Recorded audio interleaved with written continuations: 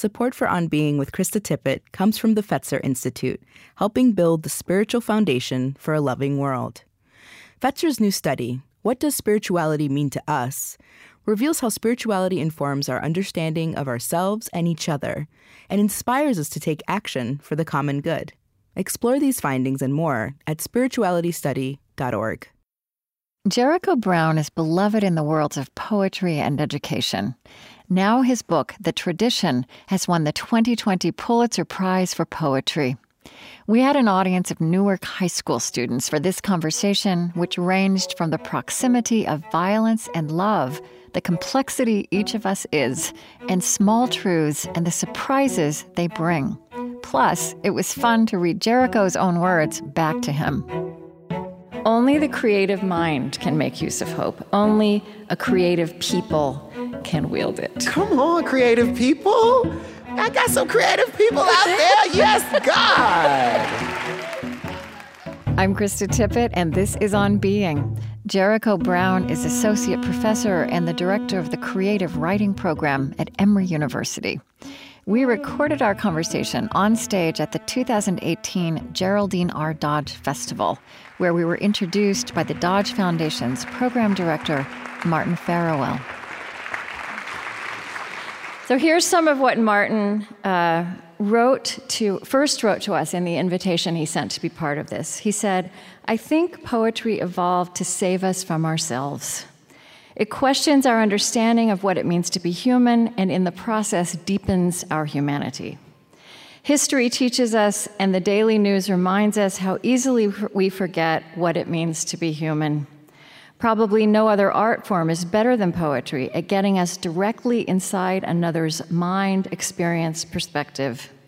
The ability to imagine someone else's inner life is where compassion begins." And he said, we could certainly use more of that nowadays. Amen. I am also personally grateful for this invitation because it has introduced me to Jericho Brown, to his person and his poetry. I have some poems that I think that I've marked, but if you, in the course of the next hour, just feel called to stand up and read a particular poem, you are warmly invited to do so. Do I have to stand up? No, you can sit. You can. You grew up in Shreveport, Louisiana? Mm-hmm. So I begin many of my conversations with a question about the religious or spiritual background of someone's early life, their childhood, and also the origins of the passions and questions that drive them. Yeah. And it seemed to me, as I started exploring you, that some of the convergence of your story of growing up in church, in the Black Baptist Church, and also what becoming a poet meant to you, some of that story is wrapped up in the name you chose as an adult, that Jericho is not the name you were born with. Mm-hmm. And I wonder if you would reflect on that. Do you think that's true, to say that those things come together in your name? Maybe so. I think one thing that I love about being a poet is that I know that I was prepared for it in every way possible. And one of the ways that I was prepared for it is growing up in a Black church. And when I say growing up in a Black church, I mean people really went all the way toward pageantry and toward drama and everything, and toward what they were going to wear, and everything they could possibly give it, they gave to being in that moment. And the energy in that church, the energy in that sanctuary was always high, and everyone was aware that they were doing it, that the energy was high energy because we were making it high energy with our song, with the way we spoke, with the way we moved. Many of you have been to churches, and you know that when you go to a Black church, there's no, hello is hello and how are you this morning? You know, everything was so grand, right? And, you know, a song where the note is ha turns into ha. You know, it's like always a little something more, where everything is being given an individual life. This is what my individual self is bringing to it. And when I changed my name, I didn't really think about it in a religious way, although obviously the name is biblical. Yeah, it's a city, I wonder what that biblical. name summoned up for you. But I was thinking about something that I do associate with the church. When I was thinking about the other night how I never had the problem. People have this problem where they're like afraid to write about their family. But I always understood that in my poems, if I were to be writing about the Father, because of the subject matter of my poems, if I say Father, I'm not just talking about my dad. I'm also talking about that Father God that I was taught in church. And if I say Father, that also would have resonance with fatherland and motherland, thinking about America, thinking about the continent of Africa that is unknown to me in so many ways and yet a part of me culturally. And so when I first started publishing my poems, they came under the name Nelson Demery III. Can y'all believe that? And your father was Nelson Demery II. Junior. Junior, yeah. Not second. Yeah. And my grandfather was senior, and when I would see my poems come out, they didn't feel like they were, I wanted them to be mine. Yeah. And so me changing my name had a lot to do with, like I was saying, trying to be the individual that emerges within the community. And do I understand it correctly also that you changed your name when you started writing, really pouring yourself more deeply into sensitive things, like your relationship with your father, your earthly father, and also with being gay and, and how those things came together? I didn't, when I was first writing, I wanted more than anything to be able to give all of myself to my poems. And I don't know if I would think that I had to do this now, but at the time I really believed I had to completely transform in order to do that. Adrienne Rich talks about this in When We Dead Awaken, Writing as Revision, one of my favorite essays. Please read it if you haven't. Langston Hughes talks about this in The Negro Artist and the Racial Mountain. T.S. Eliot talks about this in Tradition and the Individual Talent. And it's this idea that whatever we're writing, we have to be free. You have to have at your access in the midst of writing all of your memories, all of your knowledge, all of your beliefs, and all of those things could get turned on their head. That what you thought was most valuable comes into question, and you have to be willing to go there while you're writing a poem. It's a very dangerous place to be. It's the reason why if I'm on an airplane and somebody asks me what I do for a living, I very quickly tell them I'm a poet. Then I don't have to worry about them talking to me anymore. Do you know what I'm saying? Yeah. Because people intuitively or instinctively, people know, oh, you're dangerous. You're hugely problematic. You're asking yourself questions that I've been avoiding my whole life, and you think that's a good time. Do you understand what I'm saying? Yeah. So me giving myself that name was a way for me to become somebody who wasn't connected to anything that would say to me that I shouldn't be doing what I was doing. Mm-hmm. And I needed to be who I am now. I needed to be Jericho Brown because I needed to have that freedom named. And that's what I was going to call that freedom, was Jericho. So. There's a poem called Our Father. Like Father. Like Father. Yeah. Yeah. I wrote it. Okay, there was me, like, transposing my Baptist childhood onto the title of that poem. That's what happens. Would you read that one? Yeah, I'll read it. Like Father. My father's embrace is tighter now that he knows he is not the only man in my life. He whispers, "Remember when?" and "I love you," as he holds my hand hungry for a discussion of Bible scriptures over breakfast. He pours cups of coffee I can't stop spilling. My father's embrace is firm and warm, and now that he knows, he begs forgiveness for anything he may have done to make me turn to abomination as he watches my eggs, scrambled, soft. Yolk runs all over the plate. A rubber band binds the morning paper. My father's embrace tightens, grits stiffen. I hug back like a little boy, gripping to prove his handshake. Daddy squeezes me close, but I cannot feel his heartbeat, and he cannot hear mine. There is too much flesh between us, two men in love. Thank you.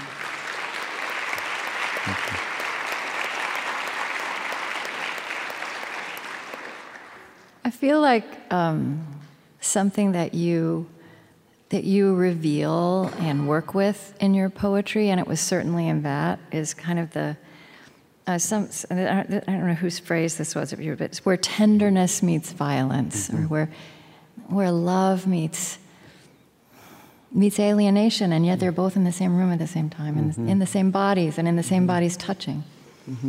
Well, most of all of my work seems to go back to this place where love and brutality somehow come together. And when I say that, people are like, no, they don't. Love and brutality don't come together. Not in the abstract. But all you got to do is have kids or a parent, and you actually do know what it's like to feel like, oh, I could actually kill you. But I'm not, because I love you. Do you know what I mean? We put ourselves through huge inconveniences that are like certain kinds of violence when we fall in love. There's somebody in this room who's driven from Massachusetts to California to see somebody for 2 days. I'm willing. I know somebody in this room has done that. Do you know what I mean? And so I'm sort of interested in where love goes awry, or where people use violence as an excuse for love. And I'm interested in seeing how that comes out in my poems, because it's where I can keep asking myself questions. It's something that I don't understand. And I think poems are better built out of what we don't understand, right. Not what we do already know, but what we're trying to figure out and better understand.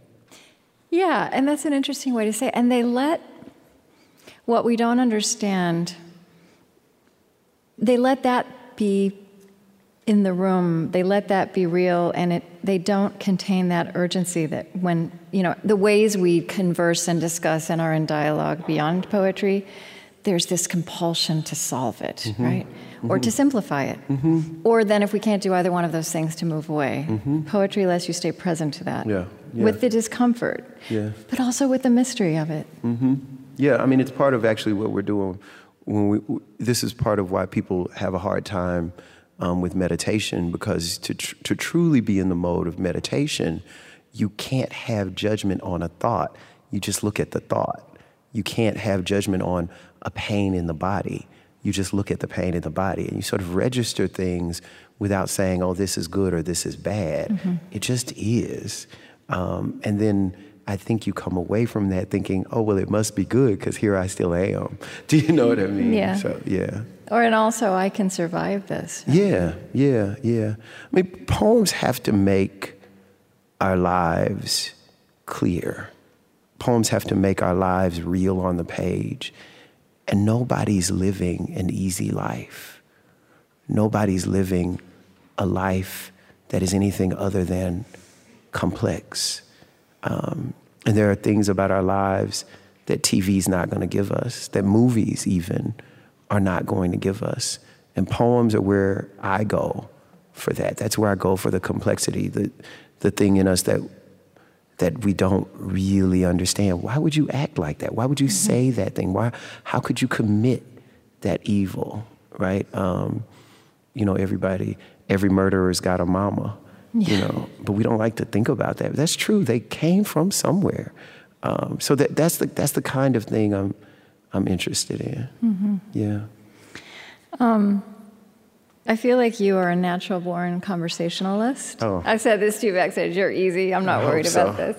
I mean, I feel like when I was getting ready to interview you, and I was looking at other interviews you'd given, and I felt like we could just sit down out here and I could say hi. Hey. And then we could go for an hour. Yeah, I'm for it. And you were also a speechwriter for the mayor of New Orleans at one point. Yeah.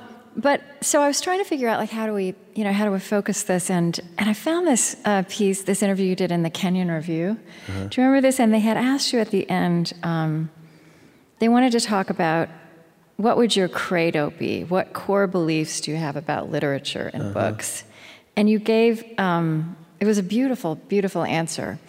And I just want to pull a couple of those out. And this very much follows on what you were just saying, although, the word you didn't use we haven't mentioned the word politics now. And here's something you said. Every poem is a love poem.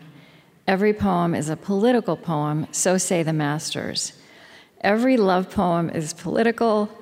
Every political poem must fall in love. You also said, you can't love me if you don't love politically. Yeah. So tell us. Tell you how to love me? Yeah, no, tell us, take us inside this very No, I mean, I think I'm interested in all of people. And there's something in us that wants to really take people down to some sort of census report, I guess. And I'm not interested in census reports. I'm interested in how you got here today and how you managed to do your makeup in the car in order to do it. Like, I'm interested in that. Do you know what I mean? I'm interested in the fact that you got 2 kids and you're getting married and now you're pregnant and you're going to have another kid and you're trying to figure out how these kids are all going to call each other sister and brother. Like, I'm interested in that. I'm not interested in this idea that everybody sort of is only an identity. And I'm definitely not interested in this idea that there are blank issues, like women's issues or black issues, right? If you are really good at hurting black people, you will indeed hurt the environment, I promise you. If it's true. Yeah. It's true. If you are really good at hurting women, you're probably also interested in war. I promise you. Do you understand what I mean? So I don't know why we think in order to make narratives that somehow help us politically, we have to take people down to some kind of identity as if that identity does not encapsulate the entirety of humanity and the entirety of humanity's needs. And so when I say if you love me, you have to love me politically, it's easy to know Jericho Brown because, I'm cool. Hey, how you doing? You know what I mean? But I have a history. I have an ancestry. And you got to take all of that if you're coming with me, that's what we're taking with us, right? And I'm going to take that part of you as well. And I think if we could just love each other a little more whole, we all would be a lot better off. So, I mean, that's what I want my poems to point to, right? It makes me think of, I've sometimes interviewed, I interview a lot of scientists.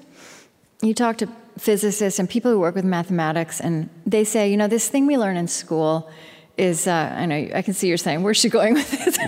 Yeah, okay. But so this thing we learn in school is arithmetic, right? It's equations. And that's not, the people who work with mathematics who are helping us understand the nature of the cosmos and help create all this technology we use, they say there's mathematical thinking that is so thrilling.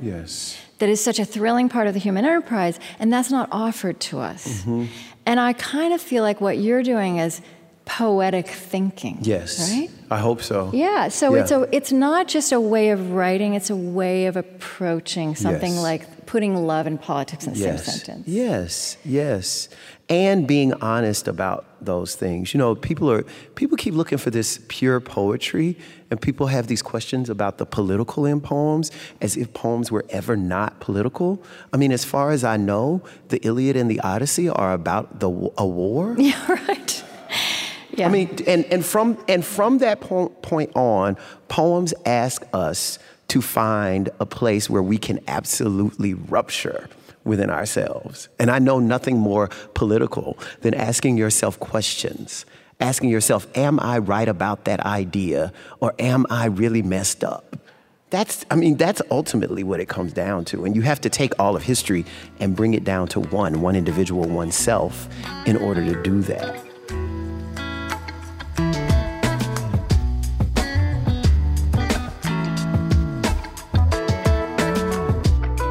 I'm Krista Tippett, and this is On Being, today with the poet, Jericho Brown.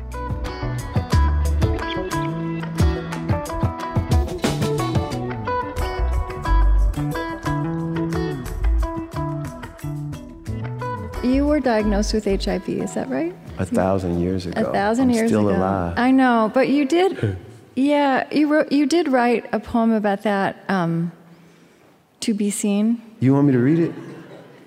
You weren't asking me to read it. You were going to ask me about it? Well, both. You can read it first or talk about it first. I'll just read it, and then you can tell me. Yeah. Okay, let's see. This is exciting. To be seen. Forgive me for taking the tone of a preacher. You understand, a dying man must have a point. Not that I am dying exactly. My doctor tells me I'll live longer than most since I see him more than most. Of course, he cannot be trusted, nor can any man who promises you life for looking his way. Promises come from the chosen, a lunatic, the whitest dove, those who hear the voice of God and other old music. I'm not chosen. I only have a point, like anyone paid to bring bad news, a preacher, a soldier, the doctor. We talk about God because we want to speak in metaphors. My doctor clings to the metaphor of war. It's always the virus that attacks and the cells that fight or die fighting. Hell, I remember him saying the word siege when a rash returned. Here I am dying while he makes a battle of my body. Anything to be seen when all he really means is to grab me by the chin and, like God the Father, say through clenched teeth, look at me when I'm talking to you. Your healing is not in my hands, though I touch as if to make you whole.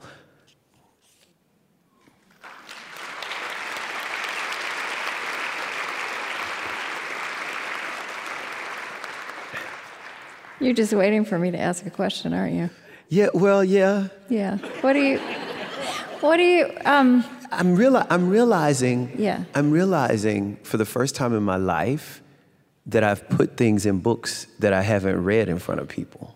You mean right now, for the first time in your life, right here, with all of us as that witnesses? There are things in books that putting something in a book is very different from like reading it in front of people. But I feel really good about this, though. I mean, it's really fascinating to me, like that, the work you do when you're sort of letting go and allowing whatever it is. Like I think I said this earlier. You know, you have to allow whatever wants to come. And you the poems, the work you do has to have access to all of your life, and so it's really interesting to talk about that in front of folk. Mm-hmm. Yeah, I mean, to see that enacted in the last couple of things I read. Yeah. But I mean, that is the thing about writing, isn't it? Because we can't, it's another part of us gets poured into that we just don't walk around, we're not all in a Shakespeare play speaking poetry to each other. Yeah. I mean, it's part of the reason why I think the most nervous I've been about this book that's called The Tradition Get You Some. But the book in many ways is about rape and sexual coercion, and which was, while I was writing it, what I knew I was supposed to be doing.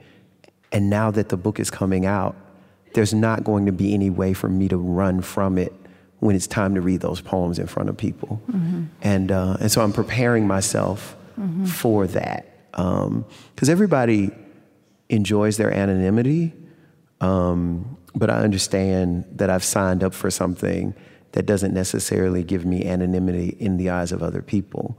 But I also understand poems can only capture certain tones, and they're not how we feel about things forever. They're how we're capable of feeling about things when we write the poem. And I think writing poems for me helped transform my feeling about a lot of stuff.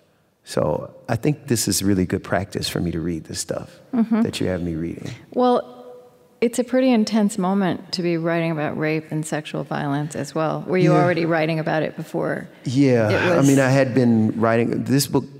My most recent book came out in 2014, and I realized that I had said a bunch of things, but that I hadn't told the entirety of the truth. I sort of told part of the truth. About your parents? Or? Well, actually about HIV. Okay. And that I got HIV because I had been raped. Oh. So there's this book where I admit having HIV, because I realized after my first book, I realized, you know what, you didn't say that, and you're thinking about that all the time, which means you're lying. Mm-hmm. You haven't given all of yourself. So you have to allow that. If that's what wants to come, you're going to have to allow it to come. And so it came, It's not in every poem, but it's there. And then this other book kept being about this thing, this idea that I have about Greek myth and about Western civilization and about the murder of black bodies for absolutely no reason by police. Mm-hmm. And all of those things have to do, all of that sort of encroaching is like a kind of rape. And in order for me to understand that kind of rape, I had to make it real and literal. And so I had to use my own, which was really something I hadn't thought about. I mean, other than in therapist chairs. Do you know what I mean? I really hadn't thought about how to make that into writing. And so it was the hardest work I've ever done, and yet the most inspired work. And so now I'm in that stage as the book we're sort of in galleys and, doing the work we need to do to get the book bound. As we're doing that work, I'm thinking to myself oh, this is so exciting. What the fuck have I done? Yeah, right. Oh my God, I can't wait till my book comes out so that I can hide under my bed. Uh-huh. Do you know what I mean? Yeah. And I'll be fine. I read actually in New York a couple nights ago, and I got through it. I mean, I was crying and stuff, but I got through it. You know what I mean? And so I'll just keep doing that, because ultimately somebody needs it. I mean, I need to write those poems because I need to get to the next phase of my life where I get over the stuff that I'm clearly holding in. That's what I need it for, and that's what I'm writing it first. But whenever I write a book, I find that there are people in the world who needed it. Mm-hmm. And that, I'm not writing for that, but that's good to get. Well, that's that strange thing that the more authentically and deeply we can speak from our particular experience, we speak to the particular experience of others. Yeah. So true. Yeah, which is so why weird. it's not quite logical that it should work that way. But it's true. But you say universal things, and they don't speak to the particular experience of others. Something you just said a minute ago, I want to just kind of underline that this is, you are really seeing this book in this moment where this whole matter of sexuality and rape and the spectrum of what leads to that is out in public. And my personal feeling is that we just scratch the surface. We reckon with it in public in these really imperfect, flawed situations. Mm-hmm. But what you just said about that this reckoning with what happens to particular bodies, black bodies or women's bodies, it's connected to this much larger civilizational reckoning with bodies. Yeah. And what we've been told about them. Mm-hmm. Part of the reason why I say this is the hardest thing and yet the most inspired thing, I think in all my reading, I hadn't really been reading any poems that called rape. We read a lot of poems where rape might happen, but we don't really realize that's what it is. Do you understand what I mean? There's a lot, I haven't read a lot of poems that really interrogate these questions about power and that really look at the fact that men still have no idea what rape is. That really look at, really will rape somebody and not know that they did it. Yeah. I'm interested in, if we're going to have these conversations, I want to have them, and I have to have them in my genre, right? I think the conversations that are being had should be, if you're a preacher, you should have them in the pulpit. If you're an engineer, somehow you should be, I don't care what you do, you should be having the conversation you're supposed to have. Yeah, you're a parent if you're a teacher. And in spite of that, I think we're sort of calling something, but we're not interrogating what it is, and we're not answering questions. What is the answer to sexual assault within a community? right? We know what it is, what the answer is in the workplace. Mm-hmm. We know what the answer is in the law. But what is the real answer in a community, right? And we have poetry communities where not so great things happen to women. Mm-hmm. So what do we do? Mm-hmm. What's our answer to that, right? And so I wanted to write poems that sort of got at trying to figure that out for myself. So. Mm-hmm. What was something you said? Something I said. Yeah, I don't know exactly. This is a little lighter than what we're talking. Everybody's like, what happened? We were having such a good time.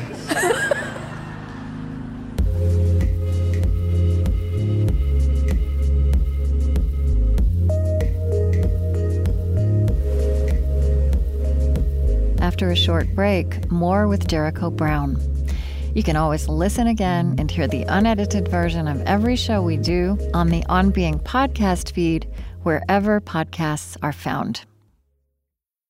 On Being is brought to you by the John Templeton Foundation, harnessing the power of the sciences to explore the deepest and most perplexing questions facing humankind.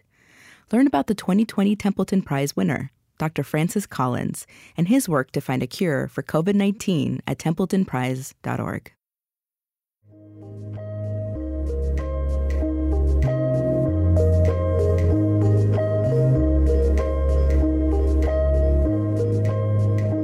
I'm Krista Tippett, and this is On Being. Today, experiencing the 2020 Pulitzer Prize winner for poetry, the magnetic Jericho Brown.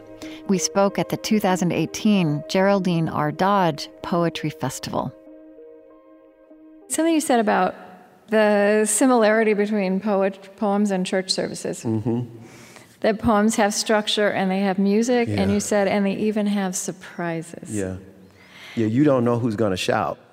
I remember I was in church one time, I think I was 10 or 11 years old, and I had just started wearing glasses. I couldn't see the whole time I was growing up, and my mom and dad finally shelled out the money for me to get some glasses. I mean, this was huge in my family, by the way, because glasses were really, I remember they were like $100 and something, and anything that was 3 digits was not happening when I'm serious. Y'all think that's funny, but I'm serious. We were just blind. I didn't see a dentist until I was like 24 years old. Do you know what I mean? Like anything that cost money, they were like, how are we supposed to do that? We don't have money. And it was real. So I had these glasses, and I was all excited because I could see. And this man next to me must have shouted so good and knocked my glasses clean across that church. I know, and they broke. And then, you know how you knew that was going to happen. You knew going to church, somebody's going to get excited, but you didn't know when they were going to get excited. Okay. You didn't know how it was going to manifest itself. And so similarly, when I'm writing my poems, I'm thinking about structure in this way, and I'm trying to figure out, well, where's the surprise for me? Where am I going to say the thing I don't expect to say? Right. So I've had a similar conversation with Marilyn Nelson. I know she's here. I don't know if she's here in this room, but yeah, she's wonderful. This whole thing about the structure and meaning and how they work together, right? I mean, I kind of think you're saying this like you may be working with the structure or within the structure, and yet the surprise can emerge from that and must emerge from that. Yeah. Well, you haven't written anything until you say something you didn't expect to say. That's when that's the beginning. Yeah. You're sort of right. You're sort of like, oh, here goes some words. Oh, that's a nice word. Do you know what I mean? Mm-hmm. And then suddenly you're looking, and as you're writing, you're making sentences, and suddenly you will say something that you have to hurry up and keep talking. Because if you don't, you have to realize, I just said something, that's crazy, and now I've got to keep going on that point. Mm-hmm. I can't run from that. Do you have an example or a story of what was happening in a poem surprising you? This could also be serious. Yeah, I do. Actually, maybe I'll read one of the new poems. That'd be great. Is that okay with y'all? Yeah. I'll read this one because a lot of people saw it. It was in Time magazine, and it's the first time something really great happened to me, and I could tell my mom. Because usually good things happen. Y'all know I don't. My mother, I really don't think people who work at Kroger's, there's no expectation that you're going to bring your mom with you to go to work. And when you're an architect and you design a building, there's no expectation that your mother's gonna like watch you draw the plans or walk through the building with you when it opens. Do y'all know what I mean? But when you're a poet, everybody's always like, well, did you send your book to your mother yet? Right. Yeah. And I'm like, no, I ain't crazy. What would I look like sending my book to my mama? Yeah. And so, we have an agreement. But this was in Time magazine, is that what you said? Yeah, this poem was in Time magazine. I sent her the Time magazine. She's very happy. Yeah, that's good. She's like, oh, that was nice. Now you're finally writing nice poems. Yeah. I'm telling too much. Now y'all are going to be like, that wasn't nice. 4:00 in the morning. My mother grew morning glories that spilled onto the walkway toward her porch because she was a woman with land who showed as much by giving it color. She told me I could have whatever I worked for. That means she was an American. But she'd say it was because she believed in God. I am ashamed of America and confounded by God. I thank God for my citizenship in spite of the timer set on my life to write these words. I love my mother. I love black women who plant flowers as sheepish as their sons. By the time the blooms unfurl themselves for a few hours of light, the women who tend them are already at work. Blue. I'll never know who started the lie that we are lazy. But I'd love to wake that bastard up at 4:00 in the morning, toss him in a truck, and drive him under God past every bus stop in America to see all those black folk waiting to go work for whatever they want. A house, a boy to keep the lawn cut, some color in the yard. My God, we leave things green. That's a poem. Thank you.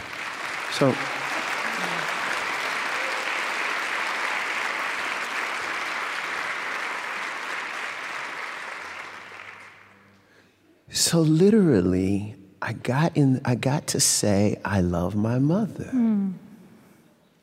And there, which is a feeling I actually have, and many of us have this feeling. I mean, but I've never had any opportunity to say that. And it was the most emotional thing for me. And it was a huge surprise to me to get to a moment where that was indeed the next thing. The thing the poem needed was a truth. And it seems a small truth. And yet in that moment, it was the largest truth, because that love for my mother then becomes this love I have for an entire people, in a way that a way I'm really bothered by. The way an entire people can be misunderstood. So, yeah, that's a surprise. There are other surprises, in this poem. Like when I say, I love black women who plant flowers as sheepish as their sons, which is like me clearly talking about me when I was a kid, but also sort of making that larger, So I like that. That's interesting. Surprises. Thank you. That's fun for you to share that with us. Yeah. I think my way of making a poem is very different from other people's way of making a poem. I do this in several ways. One of the ways I do it is I have a bunch of things that didn't work and I just put them together, and they're all on different pages, and I cut them up and I sit them on a table, and it's like I'm putting a puzzle together. But what I do other than that is I write a line, and then I write another line because it riffs off of the sound of that line. And I keep doing that, thinking about the rhythm and the sounds of the line before the line, but not thinking about what I'm saying. So sometimes I'll have notation, like I'll know that a sound needs to be there, and that sound might be a word like road, but the line won't make any sense as we think about sense. I don't care that it doesn't make any sense. I write the next line after that, which sounds something like that line. And then once I've done that, I sort of hit something that makes me, where I sort of feel spent. And I look at that mess of words and I start asking it questions. And this is how I'm better able to get at the subconscious, because I have the experience that we have when we're looking at a painting. When we look at a painting is... And it it's doesn't, kind of impressionistic. it doesn't matter how words. concrete or abstract the painting is. Right. Something in us is driven to say, this is about, you know? Mm-hmm. And we'll give it a beginning, right, a present, and we'll give it an after. Yeah. Right? Yeah. We see two people talking across the lawn, across like a campus or something. There's something in us that wants to imagine what they're talking about. Oh, he's getting it now. I knew she wasn't gonna put up with that. Yeah. We don't even know. You don't know them people. Yeah, and what are they to each other? What's their relationship? And and if you ask the poem questions, things you think, things that you have experienced, things you lived will begin to come out. It's kind of, your process is structured to yield surprise. Exactly. Like, just ask it questions, and you'll find out what you've really been thinking. And so what I'm saying is we bring to language whatever we're already thinking about. And our job is to really find out, to sort of dig and see, so what do I really think? What am I really? That's what I'm trying to do while I'm And that interrogation is not always happening, right? Like, that is true in every moment. We're all bringing something to what we see and how we feel about it and how we interpret it. Yes. But this is the process of taking that on, taking it in. What is it that you're bringing? That's a very good way. What do you bring to the moment that you're not aware you're bringing to the moment? And if you can figure that out, then you can also become more of who you indeed are, because you're facing what you really think, who you really are. And you can make a decision like, do I want to be that person, or do I want to more fully inhabit and become this person I have been being?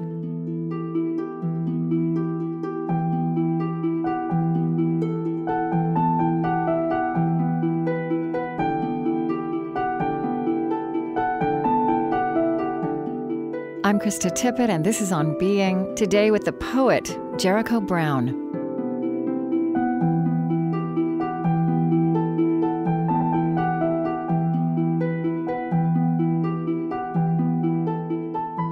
I think, unfortunately, we have to wind down, but... Oh, that's too bad. I know. See, I said we could just keep nattering up here. We laughed, we cried. We did. In the credo... so one thing I feel about the world right now is there's a scarcity, there's a fragility to hope right now. I experience a lot of people saying it's hard to know that what you do, what I do, can make a difference, although it feels like there's so much we want to change. I want to read something you wrote in that credo. You said, hope is always accompanied by the imagination, the will to see what our physical environment seems to deem impossible. Only the creative mind can make use of hope. Only a creative people can wield it. Do you like having your words read back to you? Say that again. That was good. Y'all heard that? Now, that's the Dodge anthem right there. I like that. That was good. I wrote that? You did, yeah. Come on, I better write. Y'all know that was good. Yeah. Say that again. I'm going to. That's very good. Y'all listen. Y'all write it down. Okay. Oh, it's online. I think it's online. You can get some of the words and Google it. Hope is always accompanied by the imagination, the will to see what our physical environment seems to deem impossible. Only the creative mind can make use of hope. Only a creative people can wield it. Come on, creative people. I got some creative people out there. Yes, God. Y'all better go hope. I like that. Well, okay, so there's something else you have, which to me... This goes together with that. I love this. People should pay me way more. They should. I'm serious. So here's the other thing. People feel like right now, it's hard not to be captive to the loud voices, the loud stories, the bad stories, the catastrophe. Yeah, and also God. what there is to work. There's a lot to worry about. You said this, an event happening 10 minutes or 10 years ago matters if anyone can indeed feel the effects of it now. That feels really important to me, too, because anyone, right? If you have something you did 10 minutes ago, one person feels the effect of it. That's a metric. Yeah, I agree. This isn't a question. You just want me to say something about that? I'm just using the occasion of having you sitting across from me to affirm. It's hard. We're hard. I don't know how y'all. I've been asking my friends this lately a lot, right? Like, why are we doing all of this? Like somebody introduced me as a cultural worker, and I feel like that, and I'm sort of like, but why am I doing all that? And then I realized that it was in the title. That what I do for culture, that I create culture, that I live in and benefit from culture, and that art and that culture make my life worth living, and that it pushes me on to see more art, to make more things, that I'm a person who believes in living as one would want to see a life, right? That I really do believe in making the poems that I want to be in the world, in teaching the classes that I would want to see if I were a student, right. In dancing the way I like to see people dance.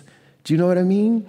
And I think for me, knowing that I can do that is what I have. And I'm hoping that for more people that can be what you have in this moment, that instead of looking at the things that mean to hurt us, that we can look at each other, right? That we can hold up in the opposite direction some poetry, that we can hold up in the opposite direction some song, that we can hold up in the opposite direction some belief we have in some community project, some play, something that we are doing, some child that we love. And that I think if we can concentrate on the best of one another, on the best of us, if we can really make the world we want to live in, even if it's only in our own heads or in our own homes or in our own cars on the way to work, then we'll be doing the beginning of something new. Yeah.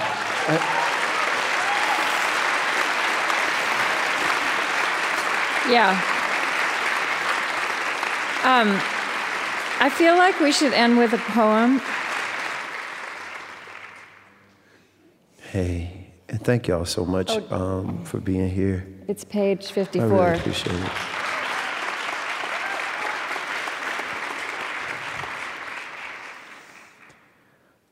Psalm 150. Some folks fool themselves into believing, but I know what I know once at the height of hopeless touching. My man and I hold our breaths, certain we can stop time or maybe eliminate it from our lives, which are shorter since we learned to make love for each other rather than doing it to each other. As for praise and worship, I prefer the latter. Only memory makes us kneel, silent and still. Hear me? Thunder scares. Lightning lets us see. Then, heads covered, we wait for rain. Dear Lord, let me watch for his arrival and hang my head and shake it like a man who's lost and lived. Something keeps trying, but I'm not killed yet. Thank you. Thank you. Thank you.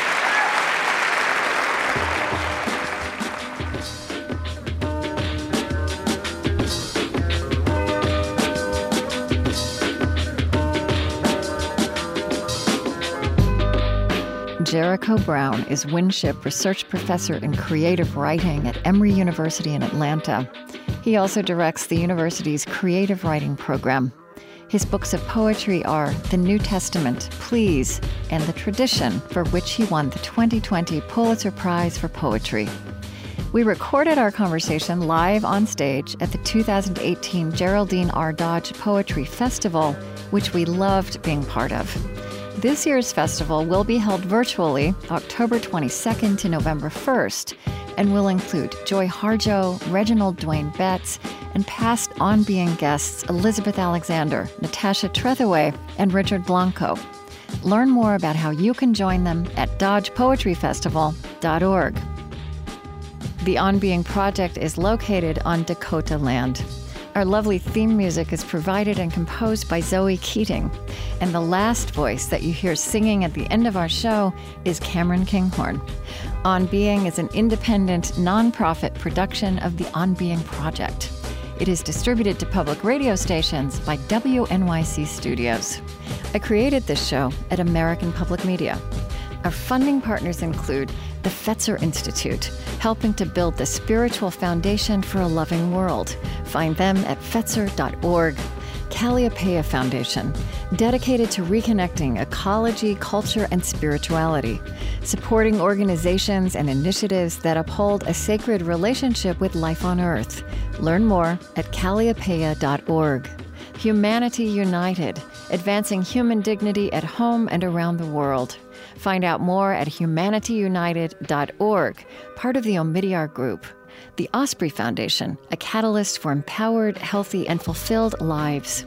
And the Lilly Endowment, an Indianapolis-based private family foundation dedicated to its founders' interests in religion, community development, and education. On Being is produced by On Being Studios in Minneapolis, Minnesota.